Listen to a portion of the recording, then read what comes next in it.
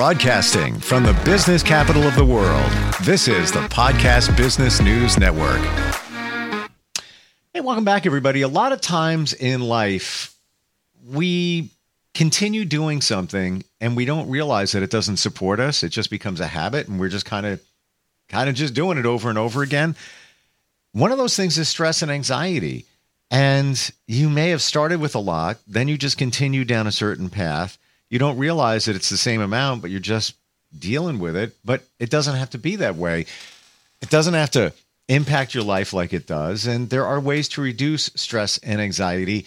And we're going to learn about that today. He's somebody that helped a lot of people with that as an amazing psychologist. Dr. Roger LaVine is back with us. Roger, welcome. How are you doing today? I'm good.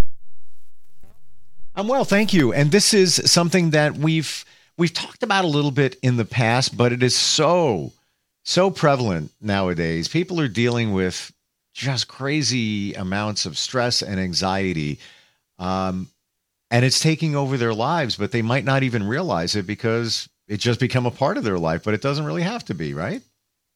Correct. I think what a lot of people don't realize, if you ask them, they'd say, "Oh, I'm not stressed." It's because we habituate to stress. You know how people who live next to airports or trains stop hearing them after a while, right? But the problem is we get so used to it, we don't realize it's happening, which would probably not be so bad if it weren't for the long-term health effects. And then there's that. And we forget about that, but we are creating disease and other health and mental challenges within ourselves by dealing with this whole stress situation. What's the first steps to reduce it? How do we cut back on it? I guess the first step is awareness, right? Correct. And what I do, I have a 1 to 10 scale to help people recognize stress. And I'll kind of do the little brief version here. What happens is our stress response is actually more in an engineering term, in the sense that any demand on us, our body prepares for. It could be a good stress or a bad stress. Doesn't mean that it's unmanageable. It just means our body has to give us a little adrenaline and cortisol so we can manage it. And as we go through the day and there's more and more demands for the day, we have more and more adrenaline and cortisol in our system, and our level of arousal comes up. So most people come to me because they're having feelings that they're aware of and they want to feel normal. So what I consider normal level of arousal is you're not aware of your emotions. You're just going through the day and you've habituated to enough arousal that you actually went to work or you went shopping, right? Because if you weren't aroused at all, you'd be back on the couch. Okay, so you're saying that there was something that triggered you to go shopping, so that brought your level up. I would say that's an average level, yes? Right, when you're not aware of your emotion, right? You're just doing what you're supposed to be doing. It's at that point, you're moving because the whole purpose of emotions are to move, right? The emotion is a part of the name. Motion. Oh, I never thought of that. Okay. Fair enough. Okay. They either cause us to move towards something or away from something to get our needs met. So you've got enough emotion that you're at least moving, because how often do we say, I don't feel like going shopping now? And what would that illustrate if you were to say that? Well, you might be tired, or you may just not be in that big a need to go shopping, right? Yep. Or you could be on the other side of my scale, which if you're at level 6, you're procrastinating, you're avoiding. In other words, what happens is at level 4, when you're a little more aroused, say you have a deadline, you know you're a little anxious and you know you're staying awake, right? But you're performing better. And then 5, you got a little more adrenaline and cortisol, so now you're worrying. So this might be where you have a little trouble going to sleep, or you might be worried or anticipating troubles, but your mind is kind of in a loop. And then level 6, is procrastination. You're avoiding stuff. People beat themselves mercilessly for procrastinating when they don't recognize that it's just the fact that they're that stressed. Up until level 6, most people don't think they're stressed. They don't feel they're stressed until they get to level 7, where they can actually really notice the physical symptoms of the tension in their body, or now their mind is telling them they're anxious, or they're having trouble sleeping, or they're eating funny, or they're drinking.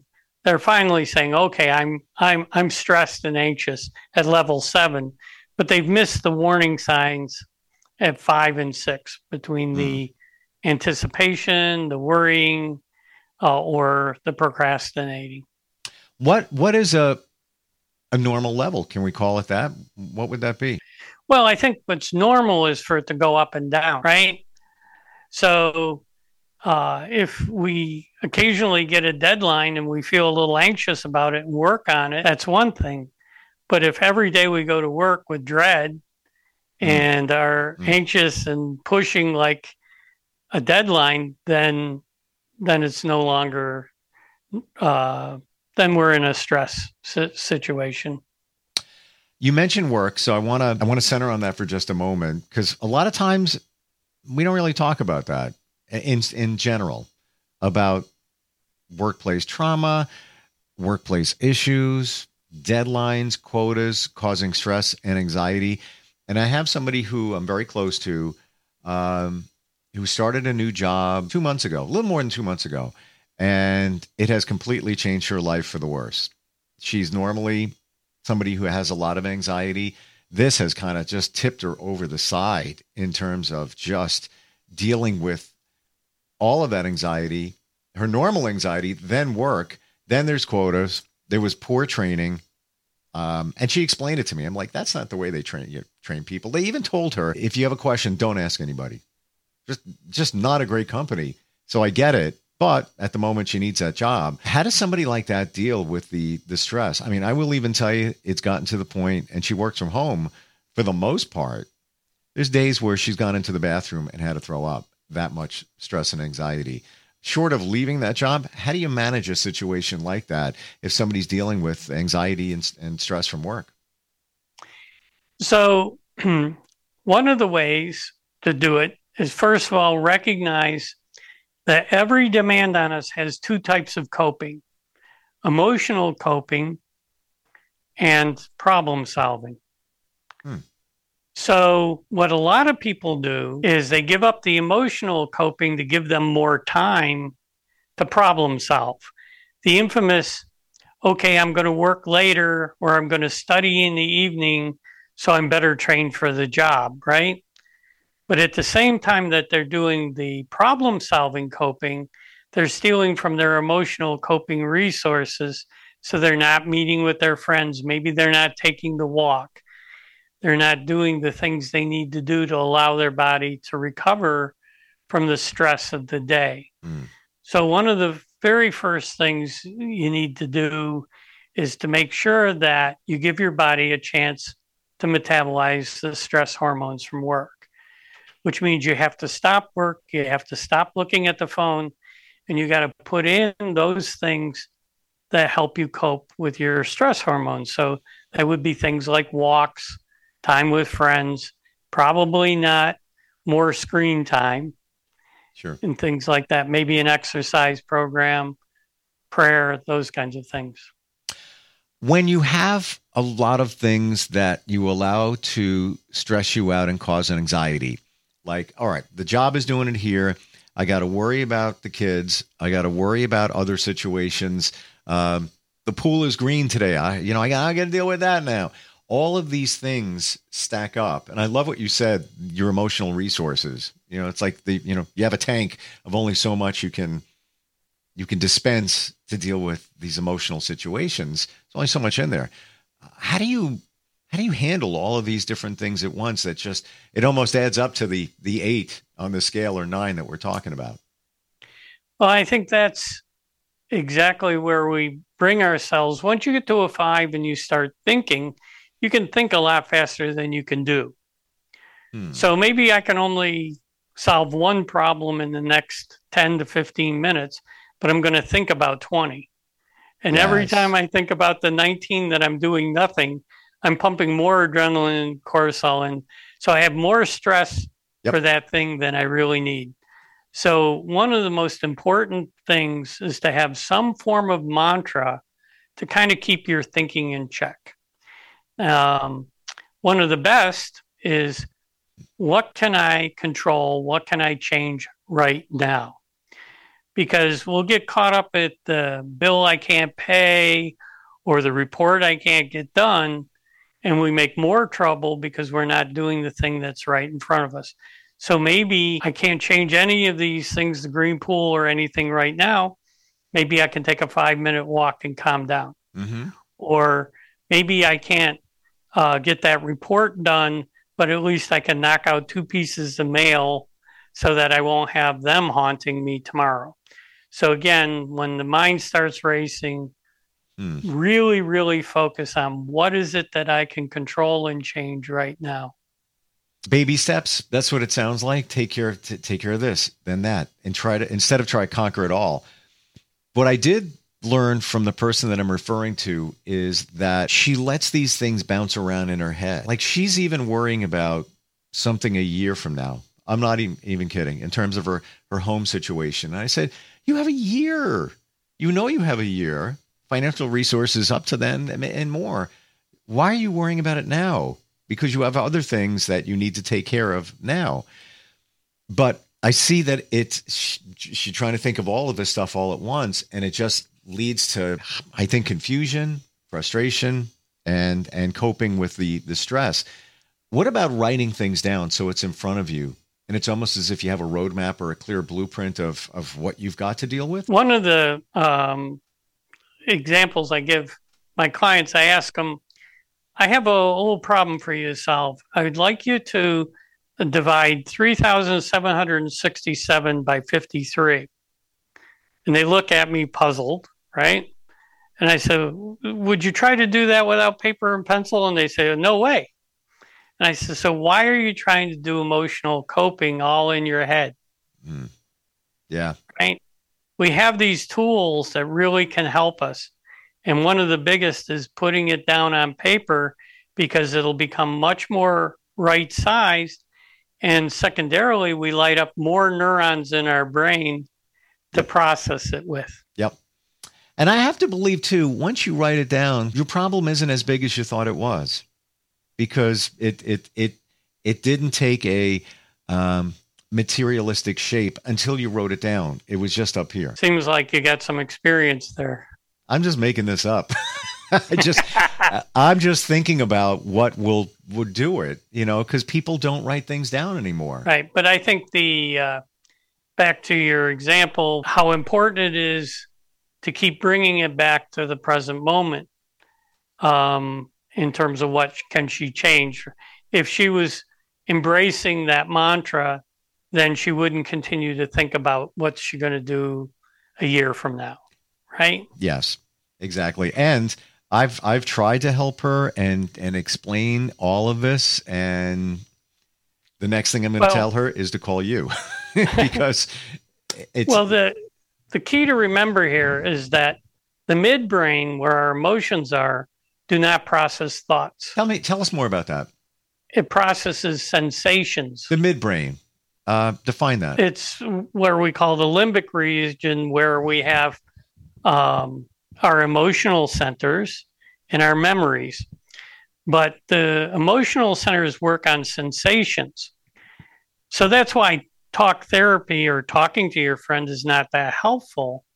What probably is more helpful is the feeling of safety that you create by just giving her a safe place and the energy, because she can pick up on that, right? She said that before. I feel safe with you. Exactly. Yeah. So the way you can change those sensations in your brain, and the reason her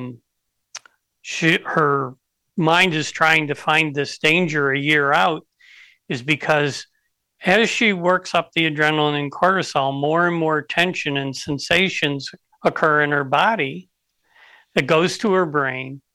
that tells her brain, hey, you're in real danger. You have to find the lion. You have to find the big thing, right? To save yourself. So she's responding to the physical sensations in her body, even though we're talking about what's her life going to be in the future, right? So this is why having a good 8-minute breathing exercise is so important, because if you have conditioned your body, and there's a lot of different breath exercises, but for most people, if they're getting kind of worked up and they can't keep their mind on their work, if they just could take 5 to 8 minutes to do a good breathing exercise, it'll change the sensations in the body, and it'll trigger the body to go into a relaxed state, and then their thinking will clear up. When you say breathing exercise, Roger, do you mean like, example 5-5-7? Exactly. Okay. And that would be 5 seconds of breathing in, 5 seconds of holding it, and then 7 seconds of releasing it? That's a good breathing technique. What I do with most of my clients, just to get them started, is I just have them pay attention to their breath to begin with. And so that they know I'm breathing in, I'm breathing out. Then I have them count 2 in, 2 out, 3 in and 3 out, and then 3 in, hold for 3, 3 out, and then work up to 3 in, hold for 3, out for 4. And the reason I do that is because if you're really anxious and you're tight, you'll worry about doing the breathing exercise correctly. Yeah. And you'll become almost paralyzed, right? So you need to start right where you are. And the only important thing is that your brain gets oxygen. And the purpose of the holding it is when you hold your breath or create tension anywhere in your body and then release it, a physiological phenomenon is that you release more tension than you created. So the exhale, I would imagine, is probably the most important part of all of this because you're letting it go. I would say probably getting oxygen in is the most important part. Okay. The reason for all these breath exercises have people longer exhales, right, is it slows the breathing process down. It's the easiest point to intervene to slow the breathing down. It's easier to slow down your exhale than when you're anxious, slowing down your inhale. Is this impactful because when somebody is stressed out, they're taking typically like shallow breaths? They're taking shallow breath, and also their mind isn't focused on the present. By doing the breathing exercise, back to if I'm counting my breaths, I'm not thinking about what is my family going to be like a year from now. Yeah. Yep, totally. It's and it seems so simple, but it's not even about, and I'm not the expert here, it's not even about just the breathing. It's what it actually does for you. Like you could focus on anything. I'm going to think about this pen right now. I'm not thinking about the future. This pen right here has a cap, closes like that. But the breathing actually does something, as I understand it, it's almost like a reset button, physically resets your mind. It triggers the parasympathetic to relax. It turns on your relaxation response. Now, one way of thinking that, because people expect, I'm going to do the breathing and I'll notice that I'm not tense anymore. Not exactly the same. If I went away and I turned my thermostat up to 82, so I wouldn't be ACing while I'm away. When I come home and I set the thermostat back to 74, right? It'll kick on the AC and it'll start the process to cool the apartment. Well, when we get oxygen to the brain, it turns on the relaxation response, but it takes 20 to 25 minutes for our body to metabolize the stress hormones. And I think that's where breathing gets a bad rep, is that people don't realize that it takes another 20 or 25 minutes from when you get that oxygen to your brain to turn it on to actually feel the difference.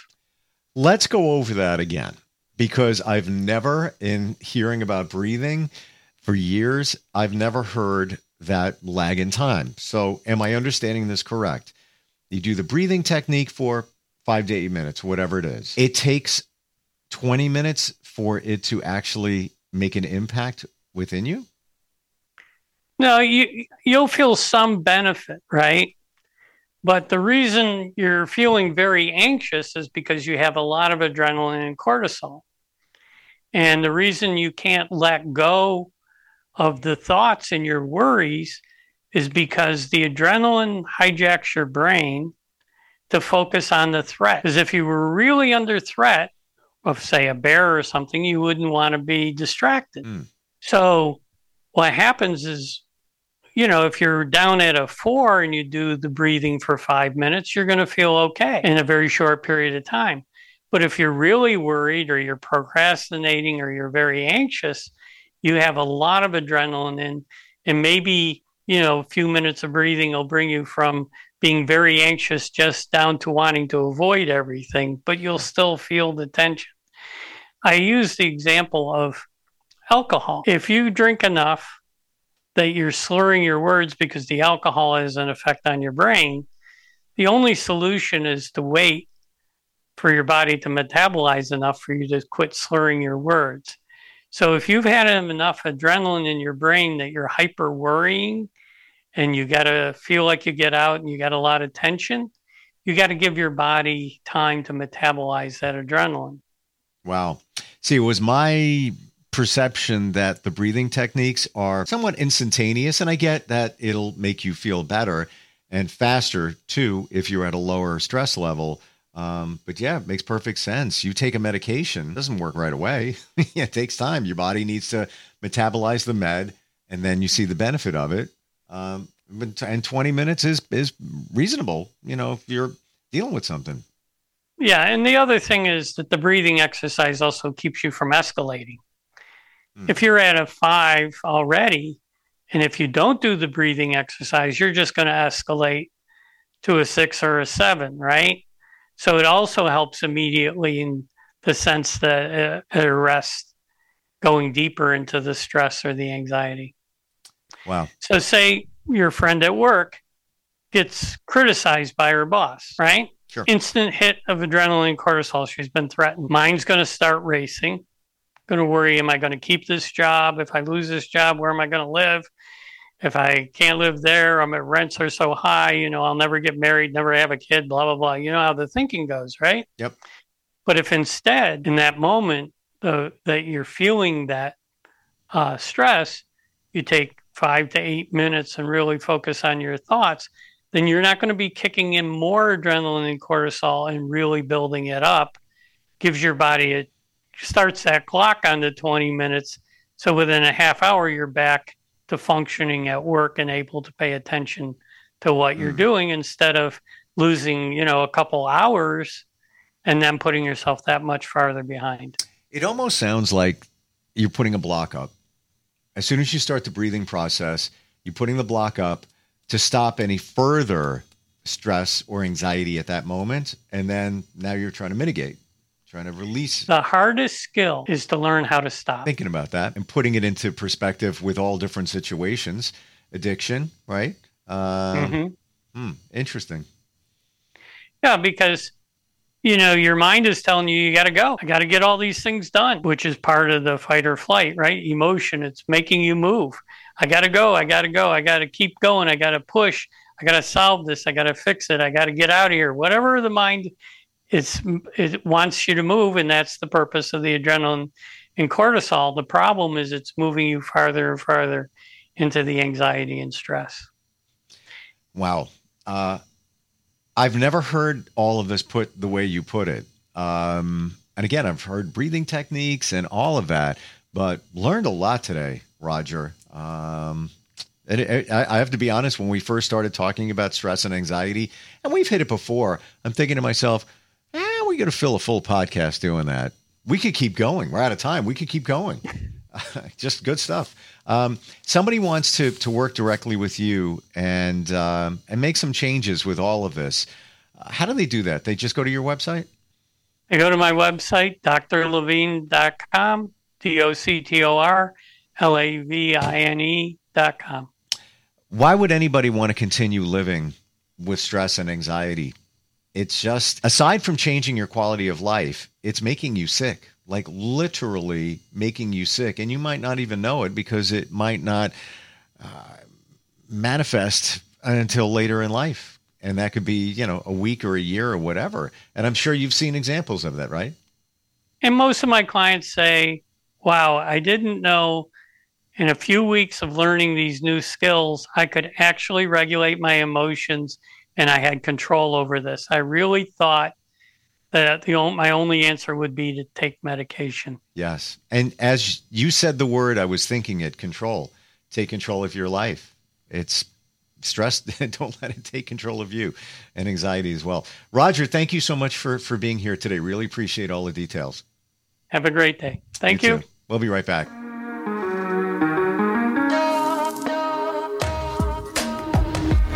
Broadcasting from the business capital of the world, this is the Podcast Business News Network.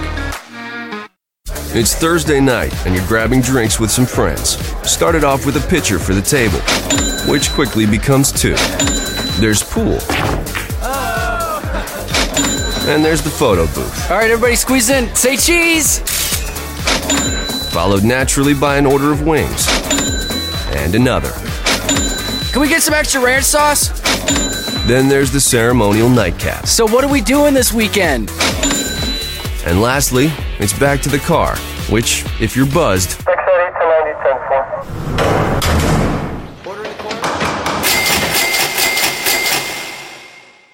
could be the most expensive night of your life. Getting pulled over for buzz driving could cost you around $10,000 in fines, legal fees, and increased insurance rates. Nothing kills a buzz like getting pulled over for buzz driving, because buzz driving is drunk driving. Brought to you by the National Highway Traffic Safety Administration and the Ad Council.